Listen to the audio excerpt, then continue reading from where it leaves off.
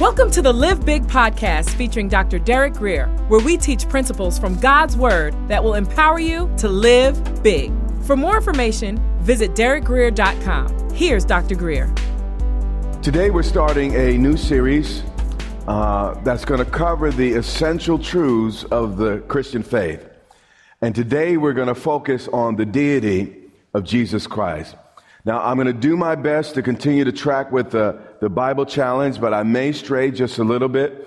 But it's really important that, it would be awful for someone to sit in church 10 years and never really understand the essential truths of our historic faith. So we're going to dig into this a little bit, and some points may seem a little bit cerebral, but you know what?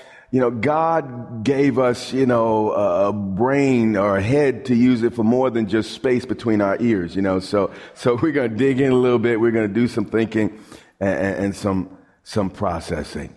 Open your Bibles to Mark chapter 11 and verse 12, and I'm going to pray for you. Father, I thank you for opening eyes today. Father, may we grow stronger and deeper, all because of what you do through the word today. In Jesus' name we pray, and we all say, Amen. Mark 11 and verse 12. Now the next day, this was the Monday of Passion Week, when they had come out of Bethany, which was a town about 2 miles outside of Jerusalem. It was the final stop on the way, actually, from Jericho to Jerusalem. And John tells us that Jesus had just spent the entire night basically praying on the Mount of Olives and ministering to his disciples. And Matthew gives us a few more details. He adds that it was daybreak, which means it was about 5 a.m. or so in the morning, which was the usual time for the first piece of food or the first a meal of the day. And the Bible says he was what?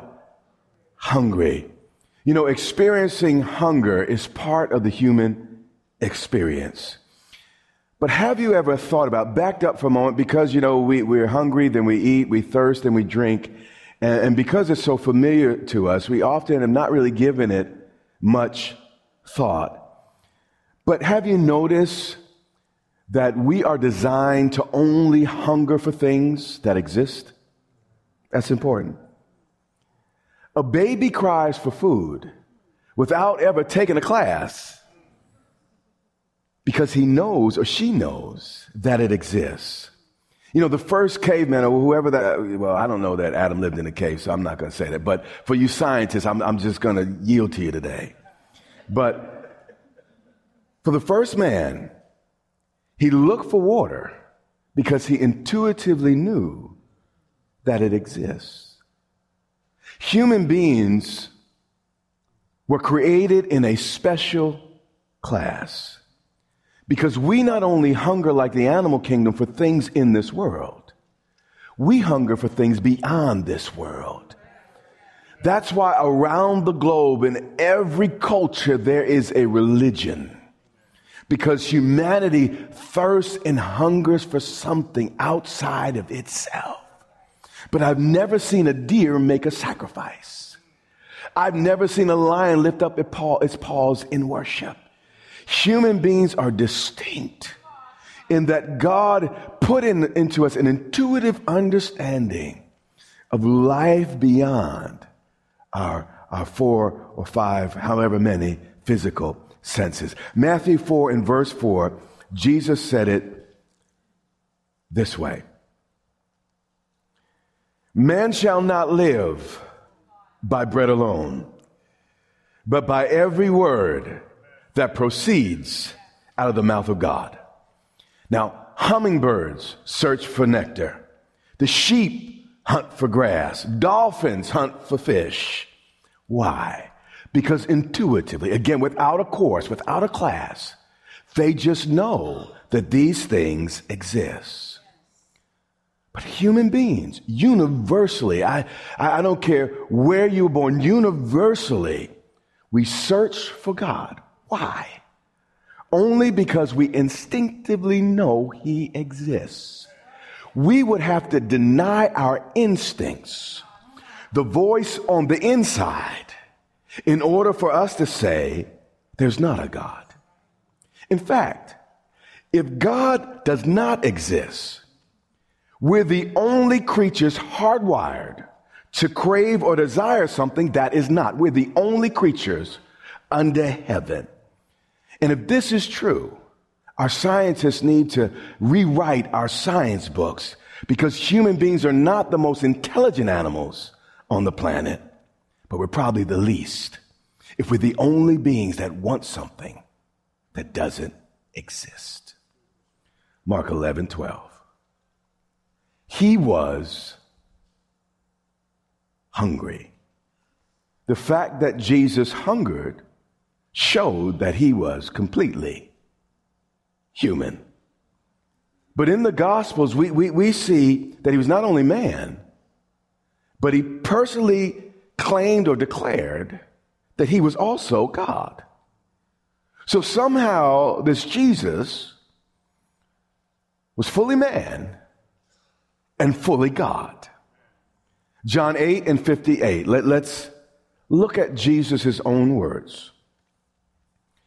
Jesus said to them, most assuredly, which is the most solemn way you could say something. It's verily, verily in the King James Version. If it was written in the language of the day, it would have been amen, amen. It was a way to punctuate and say, I mean what I say. I'm not saying something I'm uncertain about. You could bet on that. I stake my life, my credibility, and everything about me on this next statement. So he begins with almost an oath, verily, verily, or amen, amen, most assuredly, I say to you. And he's saying, I'm not stuttering and I'm not sweating, I'm not perspiring. Pay attention. Before Abraham was, I am.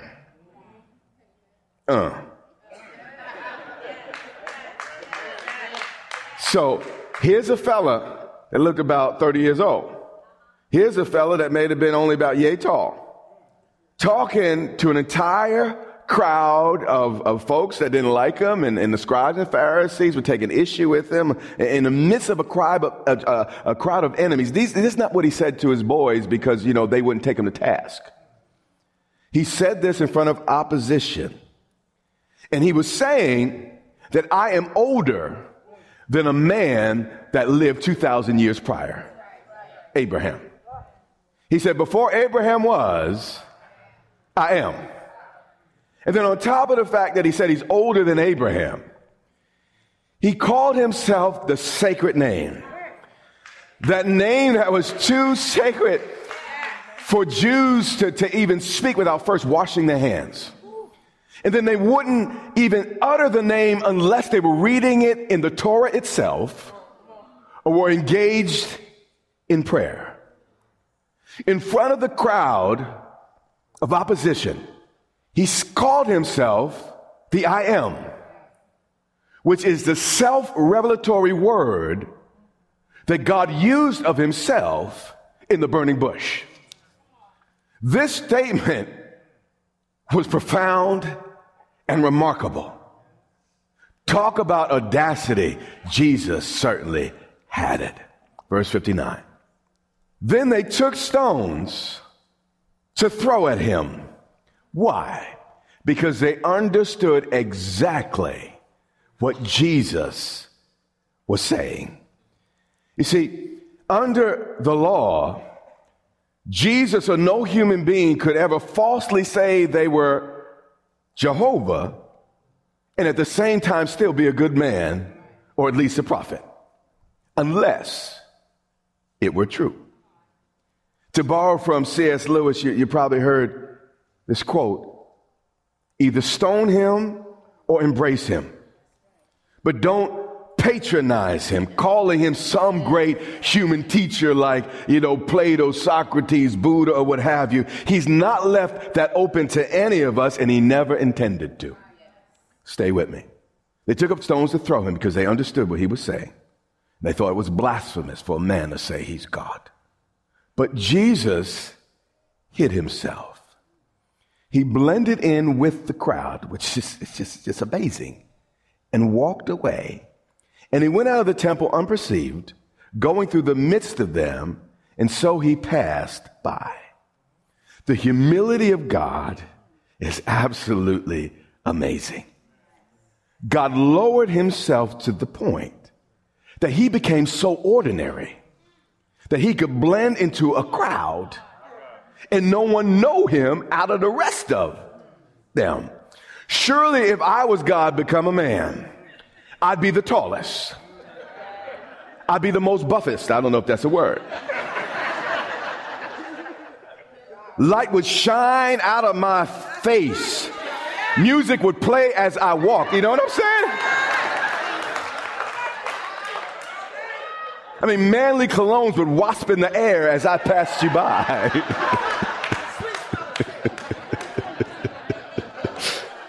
But Jesus was so down to earth, he fit in. Mark 11:12. He was hungry. The miracle of 2,000 years ago, incarnation, was not that Jesus became divine. That's not what happened. It was that deity became mortal. He was not God minus some part of his deity. I have a little illustration I want to show you on the screen. It's on the back there. Now, some people say the triunity of God, is it okay, a little Bible study? We'll get right back. Is a logical contradiction. Well, it's very difficult, by the way, to put something eternal into spatial terms. But I do want to show you an illustration that can help you understand. Matter of fact, how many of you noticed St. Patrick's Day, that on St. Patty's Day, it's all about the clover? Did you notice that St. Patty is a saint? He was a preacher. He was a man who loved God and preached the gospel. And the reason why the clover is the symbol for St. Patty's Day is because to the people, to the Irish of that time, the clover was intellectual proof of the triunity of God. You had one flower with three distinct parts. Or let's not say parts. Three distinct persons. But it still was one. Likewise, we see in nature the triangle. One shape with three distinct points. Without one point, it's not the triangle. And God without the Son is not God. The Son without the Father is not God. The Father without the Holy Spirit is not God. God is eternal. The challenge is eternity is hard to understand in space. The only point I want to make today is that it's not a contradiction in thought. Even though I can't completely explain it, there's always going to be a level of mystery, because who can understand being part of creation, never being created? But in the imagery, we see the Father, one distinct personality. The Son, another distinct personality. The Spirit. But we say God is eternally love. Important. Part of the fall of man produced selfish love, or just self-love. God is never selfish. If God was radically monotheistic in that he was only one being, the only type of love he could have ever had before creation was love of self. But for God to be eternal love, and we even see it in creation, God created us for community. It's not good for man to be alone. So he created the woman. We were created in God's image and likeness, and immediately establishes a community. God, in eternity past, loved the Son. Or if you don't like the word Son, you could say God loved his word. And the Holy Spirit was that spirit of love between the Word and the Father. So we have the Father, Son, and Holy Spirit, all three comprising God. Not three gods, but three in one. And everything outside the Godhead was not God. Creation is not God. It was created by God. Are you still with me? Okay. So he was not God minus some part of his deity, but God plus all that it took to become a man. This is important. The Son never ceased being God. All he did was add humanity to deity. Let's show this. All right. So God is still God, but something happened in only Jesus. Not with the Father, not with the Spirit. He did not subtract, he did not become less God, but he added humanity. God so loved us that he became one of us. His love is absolutely amazing. The Bible says, this is what's amazing, he's God. But he became a man. And he was hungry. God was not content loving us from a distance. So he chose to experience everything it means to be human in the most personal and even irreversible possible way. The Son of God became man to enable men to become sons and daughters of God. Hebrews 4:15 digs in. For we do not have a high priest who cannot sympathize with our weaknesses. We don't worship a far away, distant God. The opposite. God became one of us to save all of us. That's what God does. But was in all points tempted as we are, yet without sin. This was like God tying both his hands and his feet behind his back and saying to the devil, it'd be way too easy for me to just defeat you as God, because I just blink, man, you're out of here. So what I'm going to do is I am going to subordinate myself and become a man and defeat you as a human. St. Augustine said it best. God judged it better to bring evil out of good than never let evil exist. I might not like it, but I trust his judgment. Verse 13 of Mark 11. And seeing from afar a fig tree having leaves, Jesus was very, very aware of his identity. We see that in the scriptures. Yet he was so humble that opportunities didn't have to be miraculous for him to seize them. You know, God's wonders can blossom in the most unlikely places. He went to see if perhaps he would find something on it. Again, Emmanuel, God with us. But you still see him going through the natural processes like each of us. You see, Jesus couldn't help but be curious. Remember Moses, by the way, he was in the wilderness. He saw a tree on fire and it wouldn't stop burning. It was normal to see a tree on fire in the desert. It's hot. Stuff burns up. But this thing kept burning. He's like, it's been 10 minutes, 15. That tree is still on fire. He had to go look at it. And this says something of Moses' mind and his intellect. He paid attention to things. Likewise, Jesus was nobody's dummy. He noticed this thing and he's like, well, you know what? This tree is full of leaves, but it's not the season for fruit.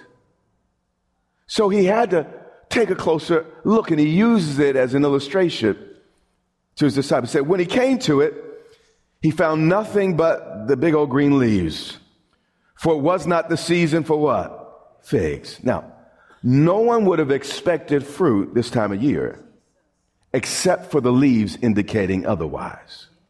This is important. Jesus was not so much upset with the lack of fruit. He was upset with the tree pretending to be something it was not. That's what I learned. Like, I'm learning to be myself because everybody else is taken. So I'm not pretending to be you. Him, her. No. I'm going to do me. She said, you don't like it, close your eyes. Okay. In response, Jesus said to it, let no one eat fruit from you again. It's important. This is the only destructive miracle in Jesus' entire ministry. So we need to pay attention. If we want to learn what rubs Jesus the wrong way, we might want to pay attention to this particular narrative. So obviously here, the tree represents something larger than itself. And what we learn here is God has far more patience with the sinner that's a little bit rough around the edges than a well-polished hypocrite. He'd rather you just not have it and not pretend than to pretend and don't have it. Somebody said the only thing worse than a liar is a lying hypocrite. Dang. But Jesus don't like that. He didn't get mad at the woman caught in the act of adultery. He got mad, though, with the Pharisees and Sadducees, called them whitewashed sepulchres, called them snakes, called them names. You have been listening to the Live Big podcast with Dr. Derek Grier. For more information, visit DerekGrier.com or follow Dr. Grier on social media.